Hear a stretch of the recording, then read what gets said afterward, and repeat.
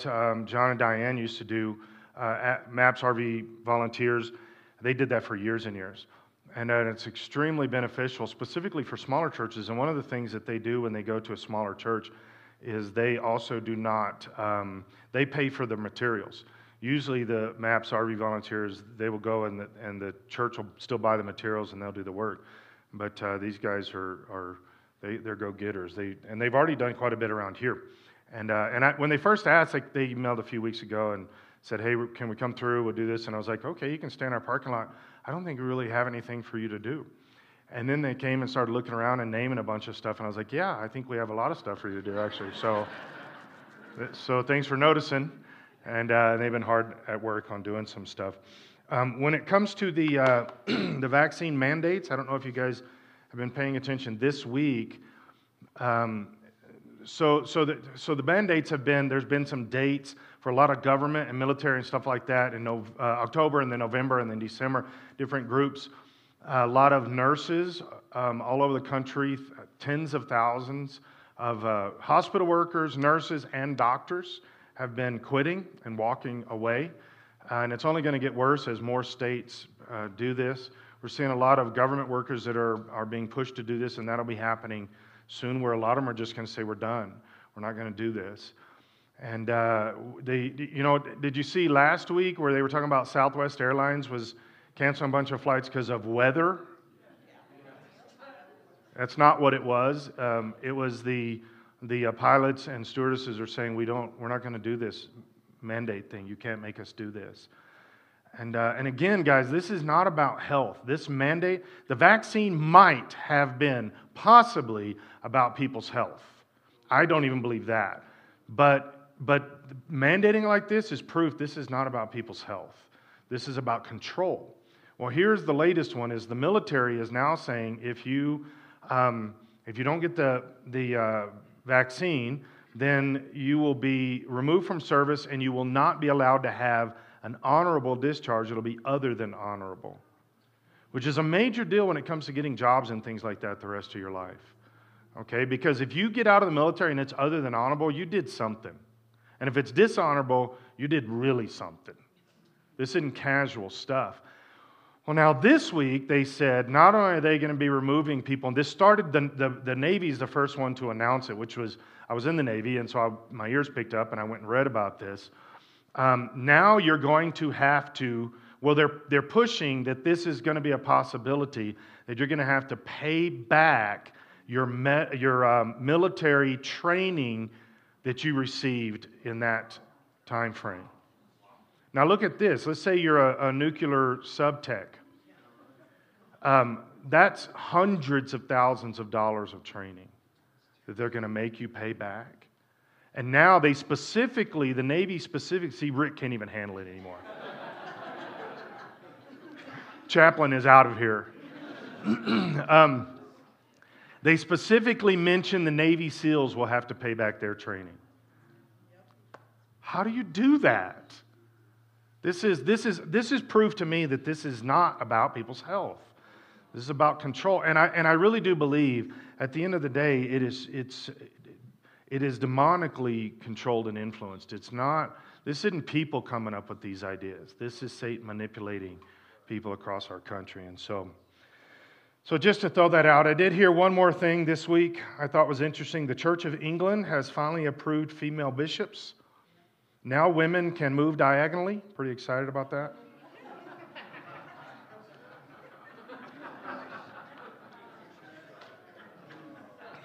All right. Some of you are like, don't know what that means. Genesis chapter 1. So in continuing with the one soul and the fact that I want to restate these things again, that guys, what we're trying to build here, we're going to be building a building, and that's a tool that represents something. But I don't want us to ever get to the place as a church where we think that defines us, or that it becomes a necessity to fill that space up. And that's not what we're trying to accomplish. I want to fill the space up, but I want to fill it up with people that are getting saved, that need Jesus and understand that Jesus is Savior. And we're not ever going to be a church that's about just getting people in the building. That is not who we are. That is not who we're going to be. In fact, I think that is it's frustrating to me. It's disgusting, actually, because what's happened is we've turned churches into these, as long as the pastor can take some leadership courses and do some industry type of training and things like that, and we make a well-polished machine that then people will want to show up. And the mentality is what we're trying to do is we're trying to get people to come to our church instead of the church down the road, and so we present a better product. As that's not scriptural. That doesn't even make sense. Really, if you think about it, that doesn't make sense. What does it matter if somebody goes to the church across the road or this church? Assuming they're both preaching the gospel. If we're just trying to get people in the building, we've missed it. We've hurt ourselves. Because then what you start doing is you have to start figuring something out to get them to your church. And if you're trying to attract Christians from other churches, that's why I really believe, that's why a lot of churches do what they do in America. It really is, some of it's stupid stuff. Because they're not trying to see people get saved. They're trying to attract people that have grown up in the church and are just, they've grown accustomed to just moving from church to church and being tired of what this church is talking about. So I'm going to go to the next church. I'm tired of what this church, and their coffee in their coffee shop isn't good anymore. I'm moving to another church. I mean, it really is that kind of stuff. I'll give you an example. I wasn't planning on saying this, but you know what? You guys asked. So here we go. This idea that churches have done for years now. Now, the trend is starting to change and churches are getting out of this, but I still think it's trend. It's not purpose. But making the sanctuary all dark, having all the lights and the smoke machines and all that stuff, you're not attracting lost people. You're attracting people that still want youth camp and haven't left it. That's the only group you're attracting. When we care about people getting saved, we do things differently. We do things about Jesus and the gospel. Guys, that's what we're trying to accomplish. Yes, we're going to be building a building and having water soon. I'm very excited about that. Water that doesn't turn, if it's turning the sidewalks gold like that, brown, what do you think it's doing to you? I can say that now because we almost got water. I wouldn't have said that 3 or 4 years ago. I'd have been like, So here's what we're trying to accomplish. We're trying to be a place where people get saved. Well, people recognize that Jesus Christ is the answer, and He's a light, and that He literally changes us. We don't add Him to our life. We jump into His existence in His world, and He changes us. And He changes us in every way, in our thoughts, in our lives, our attitudes, everything about us, He changes us. We've got to be ready for that. We've got to be wanting that and going after that. And once we are saved, we should continue to go after that. So I want to show you something that I think is an interesting thing that happens in Scripture. It's a progression of a term that unfolds through Scripture, and the term actually stays basically the same, but the context is different. I'll show you. So in Genesis chapter 1, again, what we're trying to do is Genesis, first 3 chapters of Genesis, and the last few chapters of Revelation, and then some scattering throughout Scripture is the plan of God. Okay, God planned on it looking like the Garden of Eden. I believe that He created us to marry Jesus back then, and then everything in Revelation is where we're getting to, where He redeems us back to, kind of thing. Everything in the middle is the redemption story. That He's got to win us back. He's got to provide for this reconciliation through His blood. That's the Genesis 3 through and most of Scripture through Revelation is that redemption. Okay, those are the bookends, and everything else is the story. That's why there's certain things in the story and certain things left out of the story. I was reading some stuff this week again about the Nephilim. If you don't know what that is, it does not matter. But I was reading some stuff about that, and it's part of the Scripture. People just don't understand it totally. It's in the Old Testament, and they don't really get it, and I don't totally understand it. I've got my view of it, but there's other views and stuff. And here's at the end, why doesn't God tell us more? Because it's not important to the story of redemption. The story of redemption is the key. That's the reason for Scripture. It's not just historical narrative. It's the story of Jesus, the Word, coming. That's the Old Testament. And Jesus is coming again. That's the New Testament. And so we see in Genesis chapter 1, verse 3, it says, "Then God said, 'Let there be light,' and there was light." Now this is important, this next sentence. It's important that we know this. God didn't create the sun for 2 more days. This is important. And you say, well, does it matter? It matters to me because we see when we get back to the redeemed part of the story, to the end of the story, that in the new heavens and the new earth, there is no sun. God takes the sun and does away with it because He doesn't need it. Why? Because Jesus is the light. Jesus is the light then. Jesus was the light in the beginning. And I think what He did was He put the sun up there as like a light bulb because as humans we need that. I think that's about as close as we can come to this. You say, no, it's necessary for photosynthesis and all that stuff. Okay, but who made photosynthesis? Who designed that? Do you understand what I'm saying? When we look at these things, we know, no, the sun is necessary because of the heat. Who made that the paradigm? It's not like the paradigm existed, and so therefore the sun needed to be. God made it all. He made every bit of it. And so He creates the light. And God said that the light was good. And it will always be good. Light was good then. It's good under the time of the sun. And it's good under the time of the Son of God. It's good. That's important for us this morning. Then He separated the light from the darkness. God called the light day and the darkness night. And evening passed and morning came, marking the first day. Now, this is just a side note. This is part of the reason I believe in a literal 7-day creation. I don't believe it was thousands of years and all that stuff. I believe the earth is 10,000 years or less-ish. I don't believe in an old earth. I believe in a young earth. And I believe it's 24-hour days that God created. Because why? It's the same terminology He uses here as all through Scripture for the word day that's a 24-hour day. If it meant ages or epochs or something else, why didn't He use a different term? Why did He use the term we use for day? That one was just a side note. Okay, so God said, "Let there be light," and there was light, and it was good. Now look at this. Let's go to John chapter 1. In the beginning, the Word already existed. The Word is Jesus. Again, I think the word, the title, the name, Word for Jesus is a much more important and transcendent name for Jesus than what I believe to be a temporal name for Jesus, which is Son of God.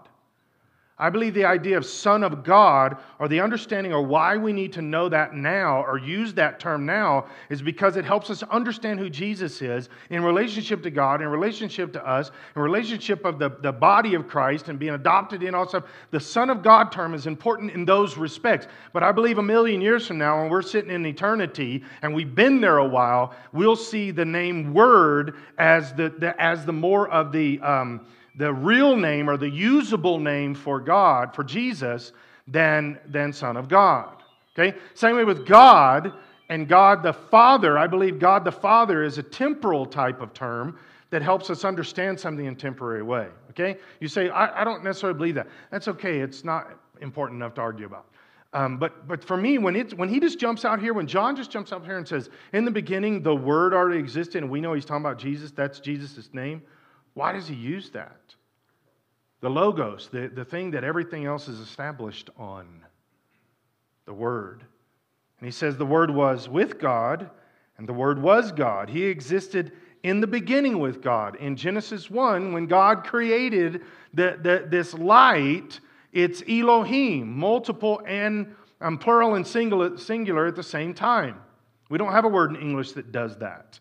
And this Elohim, this God, is the Trinity. It's God the Father, God the Son, God the Holy Spirit. And Jesus was there, and He existed, and He was part of creation. In fact, I believe Jesus is the Word that brought it into existence. God is the originator, if you want to use that. Jesus is the Word that speaks it, and the Holy Spirit is the power that makes it happen. That's a very simplification of that. So God created everything through Him. Who? The Word. And nothing was created except through Him. Now look at this. The Word, Jesus gave life to everything that was created. And His life brought light to everyone. See, this is the same terminology in Genesis when we see that God created light. It didn't come from the sun. In fact, if you just want to kind of process this, There's a lot of suns out there. Our sun is one of the smaller ones. If you're just processing where light comes from and how that works and all that kinds of... We don't need the sun for light. Jesus created light. Light is something that exists separate from the sun. And according to this, that Jesus brings this light to the world. Now, obviously, when he says this transcends light that we see with our eyes, right? I think we all would be on the same page with that. That when Jesus is bringing light to the world, he's bringing a visual spectrum that we would understand to be light, but he's also bringing something that is spiritual, that transcends a visual understanding of a wave or something like that. That this existence of light is directly tied to life in Jesus Christ. So Jesus brings to us life and light. And then he says that the light shines in the darkness, and the darkness can never extinguish it.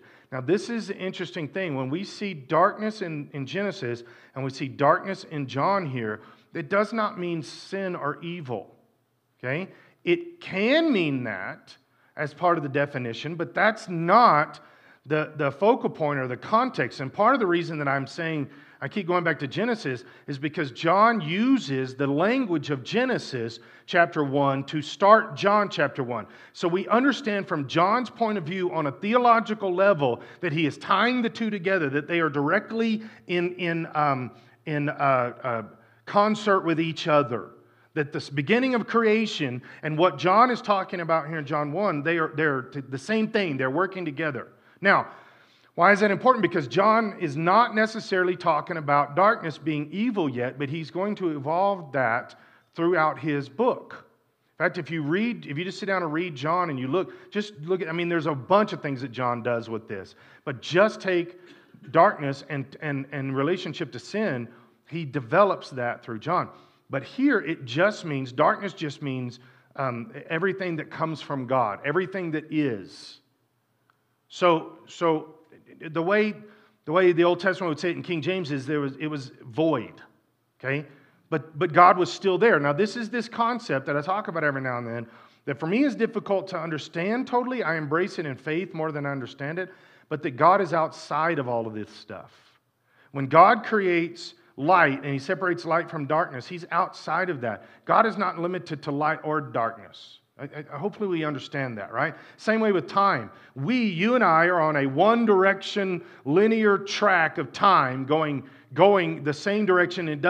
We don't have the ability to go backwards. That's where time machines are so cool and movies and stuff like that. But it doesn't exist. We are on one direction. God is not limited to that.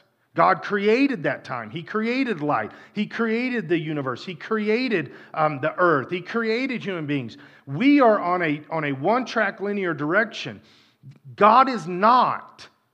So he is outside of darkness and light. He is outside of time. All this kind of stuff. That's why I believe when we talk about God knowing everything, I think one of the ways to process that, there's a lot, but I think one of the ways to process that is the reason that we can say within our context that God knows everything is because he's looking at it all at the exact same time. Now this is where I don't get it. But God is looking at creation and Revelation 22 at the same time. You understand what I'm saying? He's looking at all of it. So does God know everything? Yes. This is how I begin to understand how God can know everything, but not necessarily be obligated to change everything. This idea of, well, if something bad happens, where is God? Why is he not helping me or rescuing me? Well, just because God sees everything doesn't mean that he changes everything. That's why prayer is important, because prayer is what changes stuff. Right? So God's looking at things, and he sees horrible tragedies just like we see them, and God doesn't like them. God hurts way more than we hurt. You ever processed our capacity to hurt and God's capacity to hurt? And so that's why we get confused by all this stuff. Now, God creates light, and he says it's good, and then he says that this light shines in the darkness, and the darkness will never overtake it. Now, that's important for us. As I get farther in, you'll see this. It's important for us to remember that darkness can never stop light. Right? You can't take a piece of darkness and put it in light. Light dispels darkness. There is no darkness where there is light. Okay? God sent a man, John the Baptist, to tell about the light so that everyone might believe of his testimony. Now, this is important, specifically in our society today. John himself was not the light. That is so important. We are so personality driven. And the church picks on things like Hollywood, the music industry, and stuff like that because, well, all these people worship these actors and singers and all this kind of stuff. Okay, but we do the exact same thing in the church. We put people up on pedestals and what books have they written and how amazing they are and all this other stuff. And they're just people like everybody else, and they have problems just like everybody else, although a lot of times they don't admit it. All right?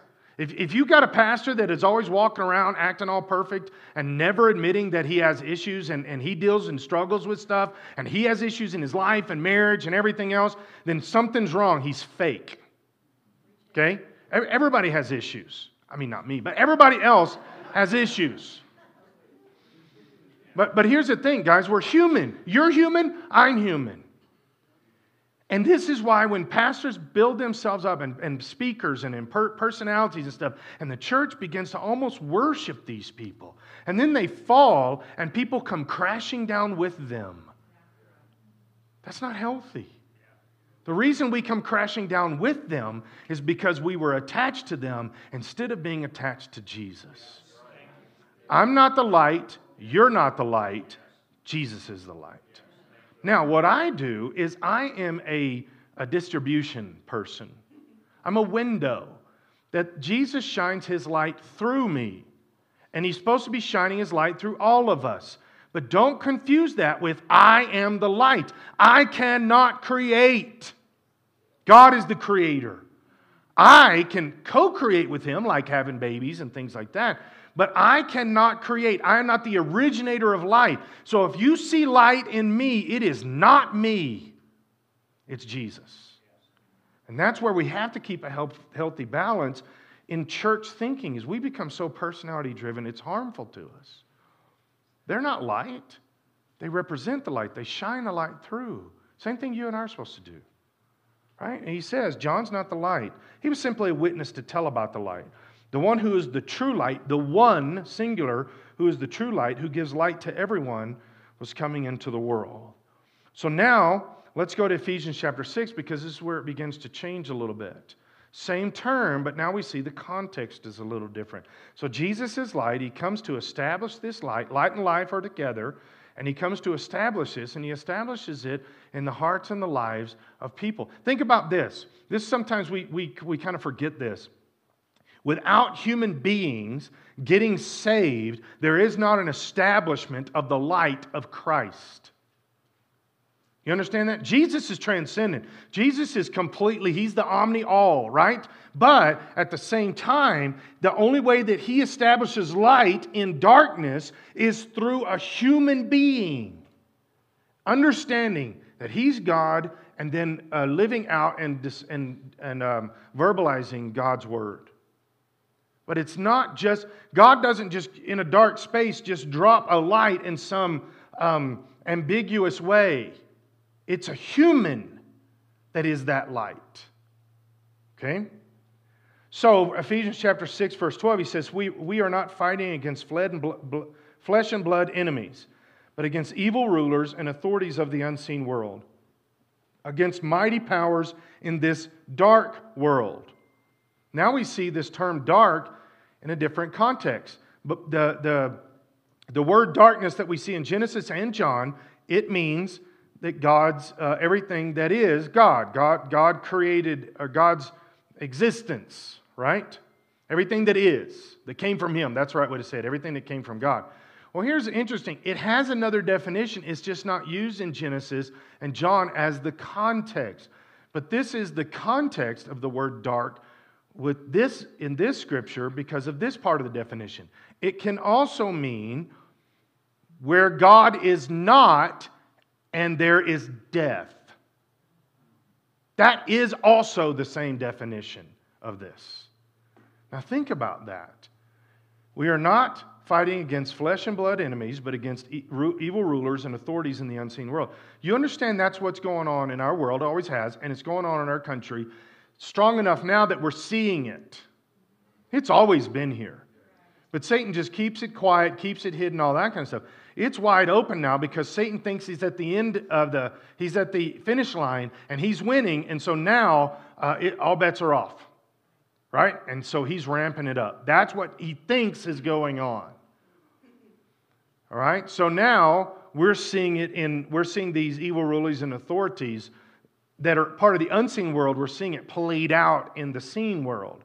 And against mighty powers in this dark world, this dark, evil world, and against evil spirits in the heavenly places. Guys, this world is very dark. Colorado Springs is very dark. This is something, I mentioned this the first few years I was here. I haven't mentioned it in a while, but statistically, this is one of the things when I first got here, I started studying Colorado Springs. I wanted to know my city, and I wanted to know stuff. And so I was studying the city and looking, and there's all kinds of studies you can go online and find and all stuff. And one of the statistics that stood out at me was, well, there were two different statistics. We're not together. I put them together. One is the amount of people that work in parachurch or ministry type of organizations throughout Colorado Springs, okay? Whatever the number is. And then I found another statistic that showed how many people are churched, not necessarily Christian, but churched people in Colorado Springs. And the number of people in Colorado Springs that were churched is less than the number of people in Colorado Springs that work at Christian organizations.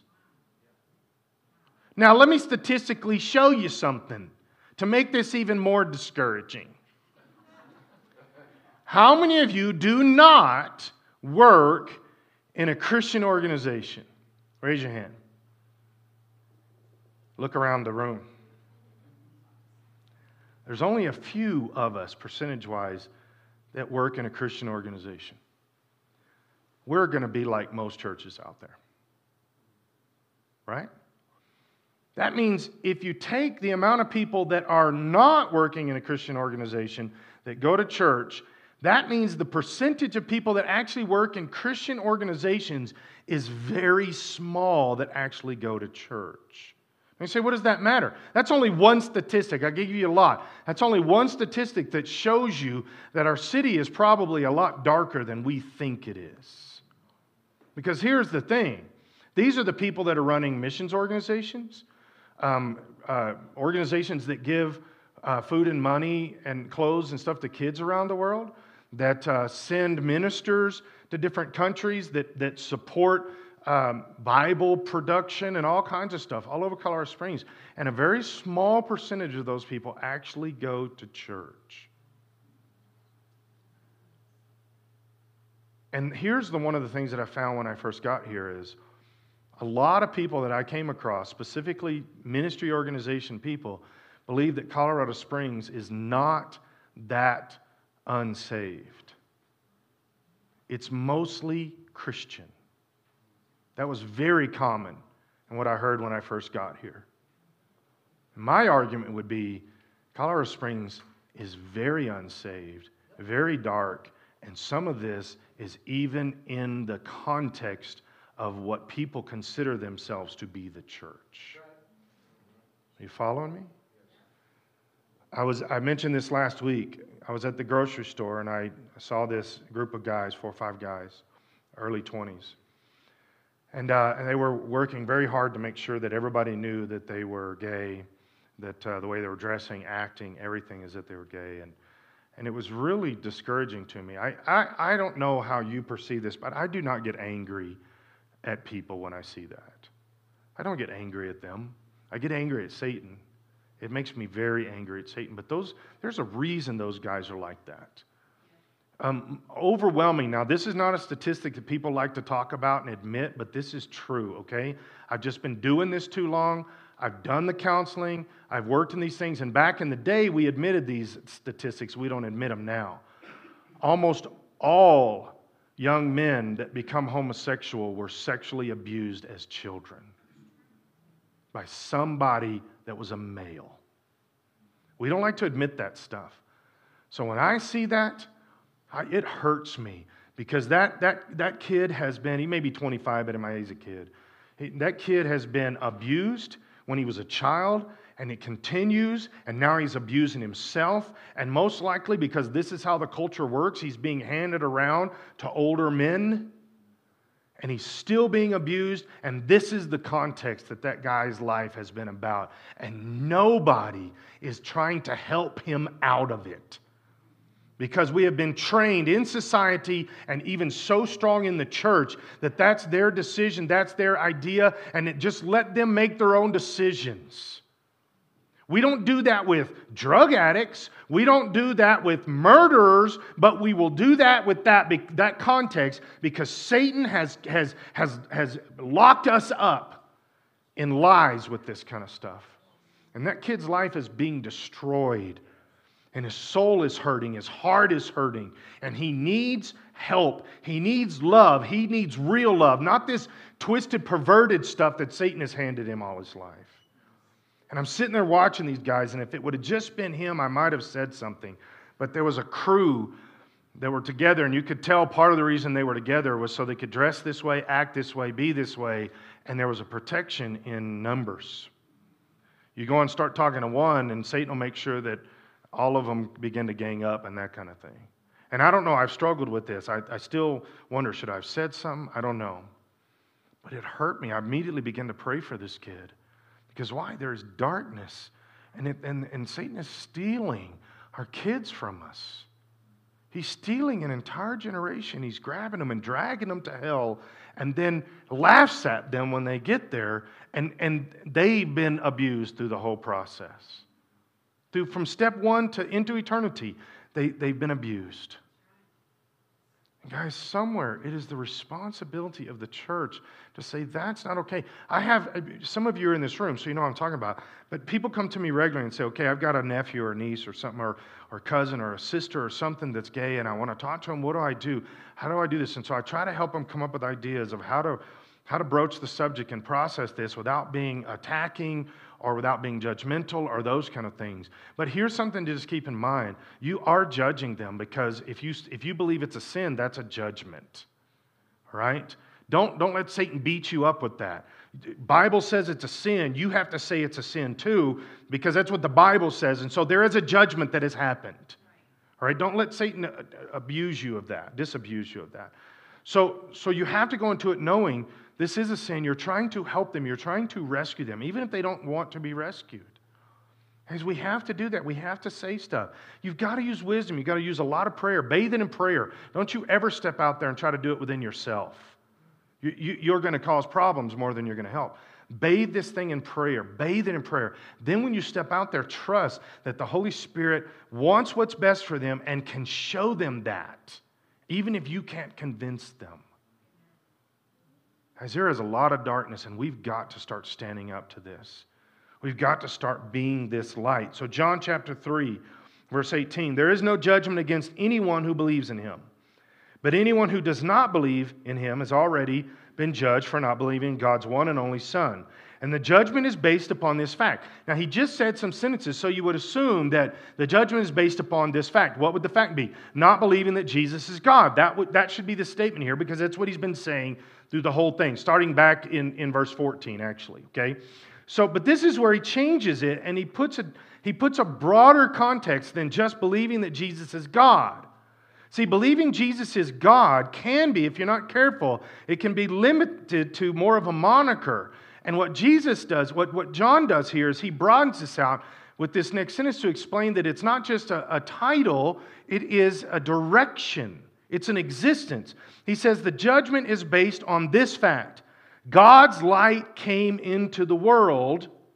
When we see God's light came into the world, we understand because of what he said in John 1, but also just because of the way light works, that light will push against the darkness. The light will dispel the darkness. So it's not just a title. He doesn't just say believe that Jesus is God, but he says that Jesus is actually, this is who he is. He is the light and life, but that's what he does too. He lights.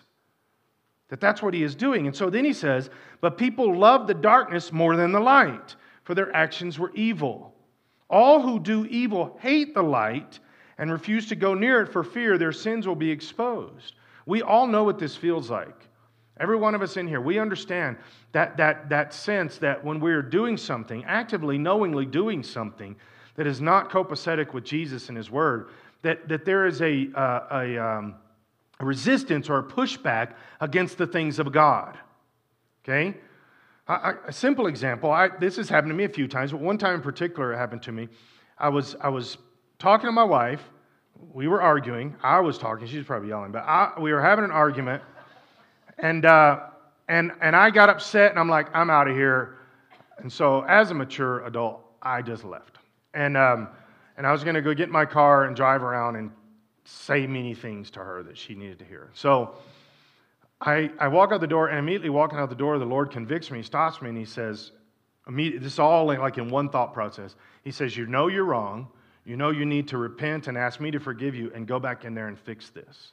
And I'm like, that's not going to happen. So, but immediately, what did I do? I resisted talking to God. Because why? I knew I was wrong. And when I know I'm wrong, but I'm not ready to change yet, I will resist the things of God. I will start to become irritated with things like prayer and God's Word and getting together with other Christians and coming to church and things like that. Why? Because it's there in my heart, it's in my spirit, and I'm resisting.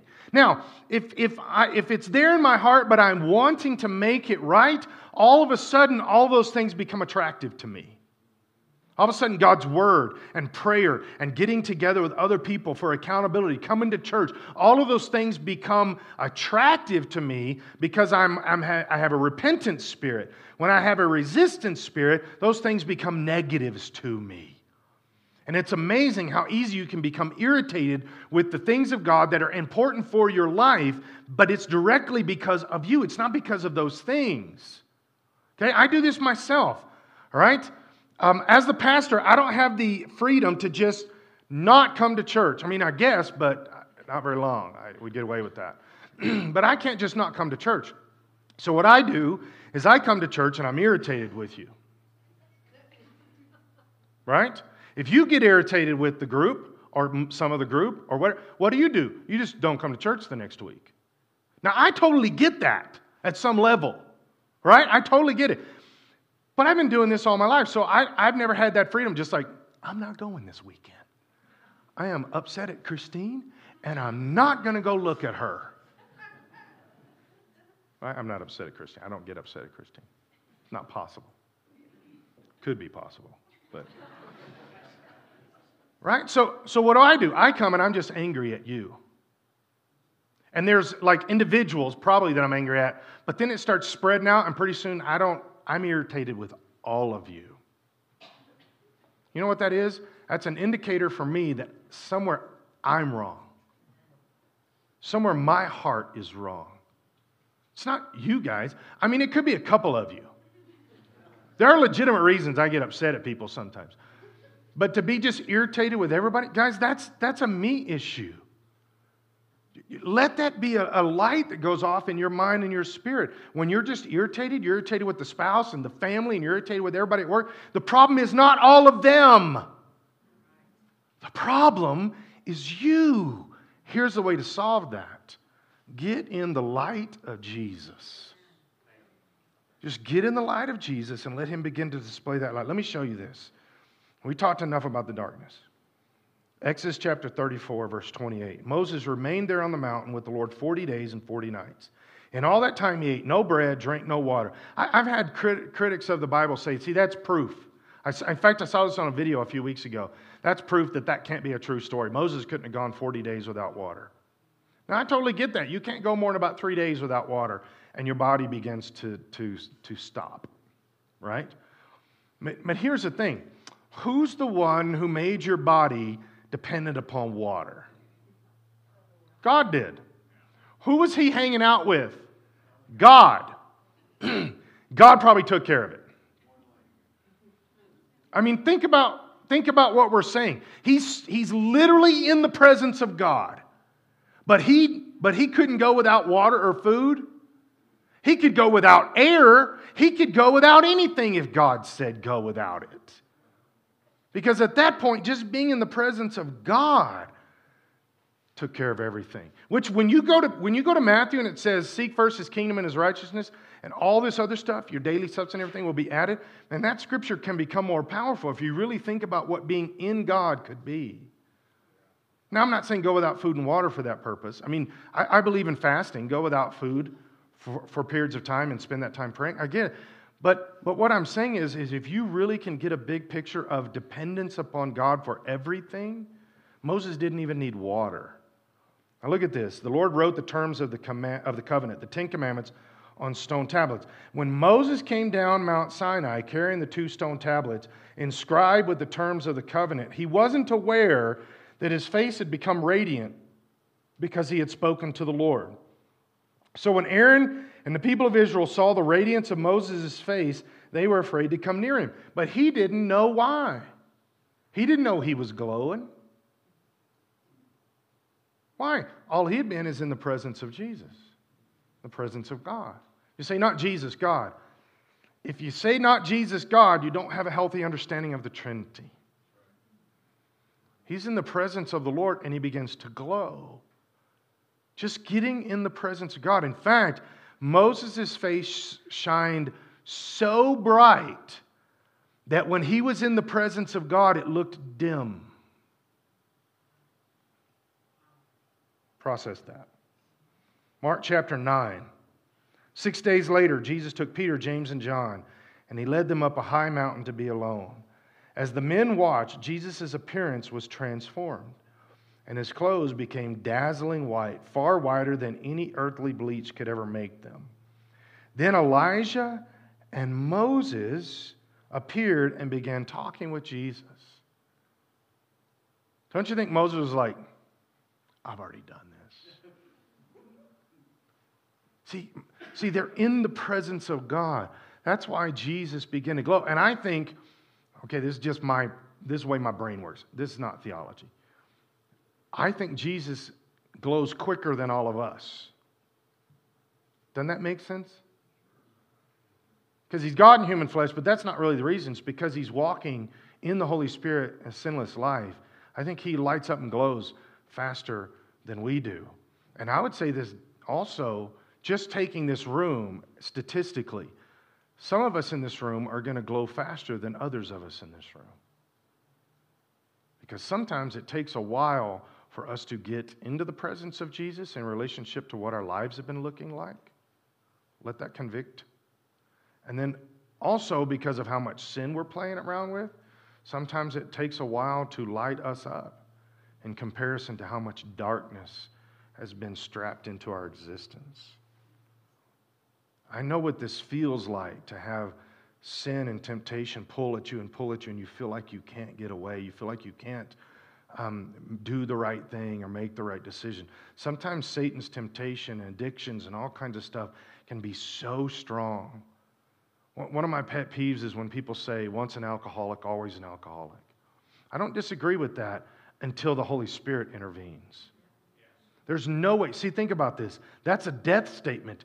If you're saying to me that I can get saved, but I'm still an alcoholic, I can have the blood of Jesus cover me and forgive me and change me, but I'm still an alcoholic, that I can have the Holy Spirit engage me and empower me, but I'm still an alcoholic, then how big is Jesus? I thought Scripture says that we become new creations in Him, that the old has passed away. When do we embrace that and stop letting society tell us that we're still defeated, we're still in a destruction mode, and we'll never get out of it? At what point do we say, no, wait a second, the Holy Spirit can free me and release me, and I'm not caught up in that stuff. I'm not held by that. Now, separate from the Holy Spirit, I don't argue with it. You'll always be whatever you are because you can't change yourself. Jeremiah 23 tells us that. But once you let the Holy Spirit change you, He can make you a new person. You don't have to be controlled by that stuff. Guys, we're about to pray about that in here. If you're being controlled by something, you trust the Lord this morning that He can break that. You do not have to be controlled by that. Sometimes it could just be your attitude and your own fears or rebellions or insecurities or whatever. You can have the Holy Spirit break that. I learned that when I was going through depression. The Holy Spirit broke that in my life.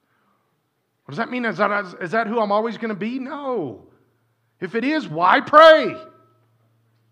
Why try if you're bound up by it forever? Guys, when do we just get free of this stuff?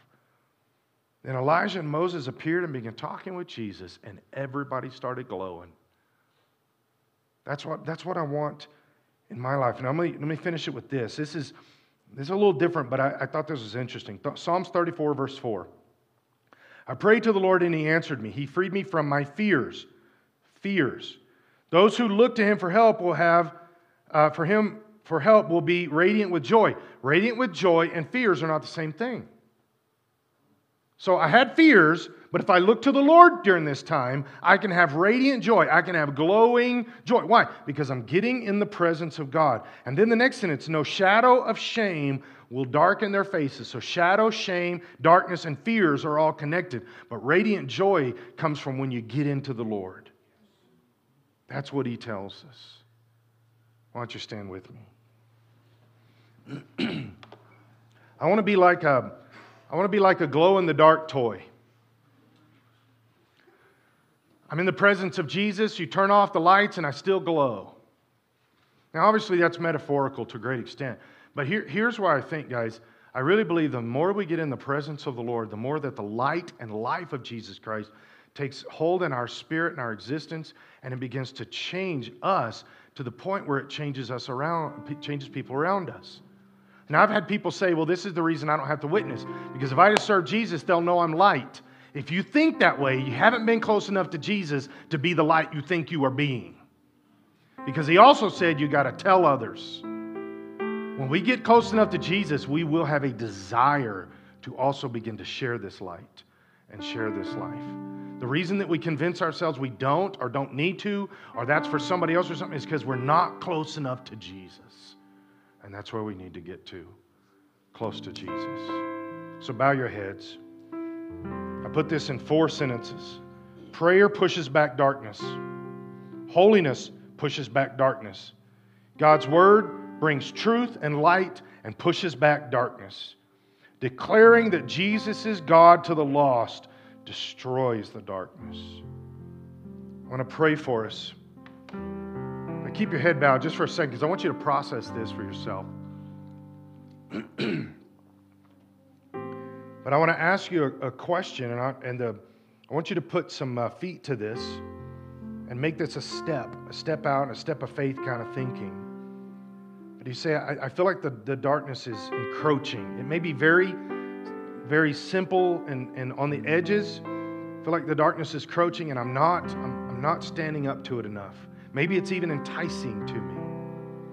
Or you could be all the way to the point of saying, the darkness has got control of me in different places in my life. And I don't want this. I don't need this. I need to be separate from this. But if you say, I need to be free from the darkness, and I need Jesus' light to shine through my existence, I'd like you to step out and come down front, and we're just going to pray for you here in just a second. But to say, I need to be free from this. Step out and come down front.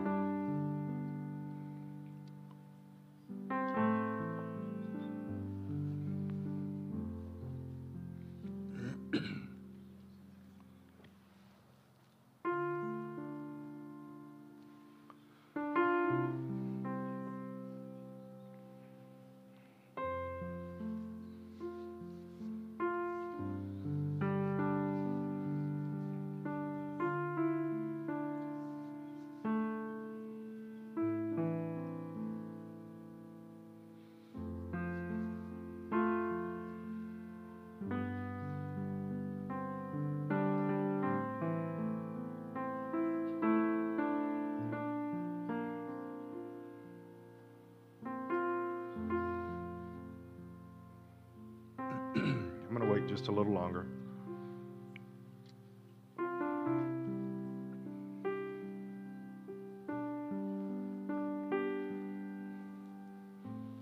I've been praying this for myself for quite a few weeks now, saying, Jesus, I don't want the darkness to overtake me. I catch myself getting so angry at Washington. I don't want that anger darkness to overtake me. I catch myself getting so frustrated with the direction of our country and the average person in our country. I've been praying, God, help me not to get caught up in this darkness, because it leads to the next darkness and the next darkness and the next darkness. But we can be free from this. You guys that are up here, step up a little bit, make sure people can get behind you. And somebody else that wants to, we would like to invite you to come pray with them. You don't have to ask them what you're praying about. In fact, this would be the category of probably not our business. But to be able to pray and say, God, we know that you can break anything. You can break anything. That there's nothing that there's no wall, there's no stronghold, there's nothing that Satan is bigger than God with, right? All right, let's pray. God, we lift ourselves up to you. Jesus, you created me to be a place where you live and dwell. Holy Spirit, you created me to be a temple for you, a window that light shines from constantly. And God, as a human being, I get so caught up in the darkness. I get so caught up in stuff that used to offend me. Now it doesn't offend me. Language that used to offend me now doesn't offend me. As sexuality on TV and movies that used to offend me doesn't offend me. God, the way people treat each other used to offend me doesn't offend me. God, I ask you to forgive me. Wash me clean. God, I want to push away from the darkness. Lord, let your light shine through me so bright that it completely chases all darkness away. And help other people to see that, to know it, to recognize it. That Jesus, you are so big, so powerful, so loving, so full of grace. Jesus, I need you. So I pray all across this room, Lord, any of the ways that we're given into the flesh, any of the ways that we're allowing Satan to entice us, God, I rebuke it right now in the authority of Jesus. I rebuke that and tear down those walls, Lord. Tear down those strongholds. And God, help us not to be enticed, but to be disgusted by the sin the world provides. Lord, help us to care deeply about the people that are caught up in it. In the name of Jesus, we need this so much.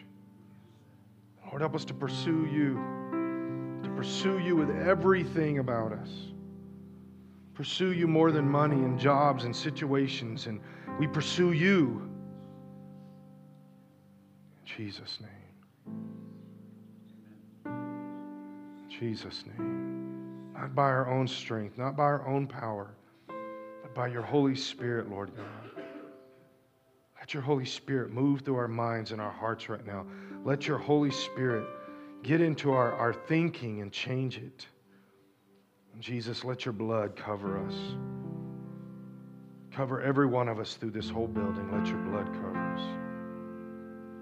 And God, I declare that I serve you. I don't serve the world. I serve you. I don't chase after the world. I chase after you. In the name of Jesus. God, we need you so much. I need you so much. God, break all of the strongholds that Satan tries to build up. All across the front here, all through this room. Lord, the strongholds that Satan builds up, God, tear them down and give us freedom. That we're not controlled by our own nature. We're not controlled by our sin. We become controlled by your Holy Spirit at our desire. In Jesus' name. So God, take us from here this morning.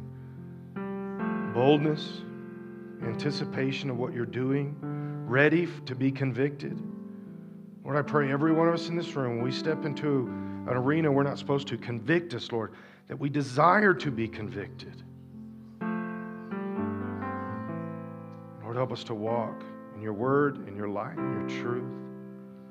And to be confident in that, not to be worried or scared or feeling inferior or something else, but God, that we walk strong in your word. In the name of Jesus. Because you're amazing, God. In Jesus' name. Amen. So this week, when you sense the Holy Spirit convicting you, don't push away from it. Go into it. Go into it. Let the Holy Spirit convict you. Desire it. Before noon tomorrow, God's going to give you the opportunity to let somebody know Jesus loves them. Do the best you can. Tell somebody about Jesus, and God will honor that in your life. It's a guarantee. Tell somebody that Jesus is bigger than their world, and God will honor that in your life. So shake somebody's hand. Tell them how glad that you are that they are here, and we will see you Wednesday night.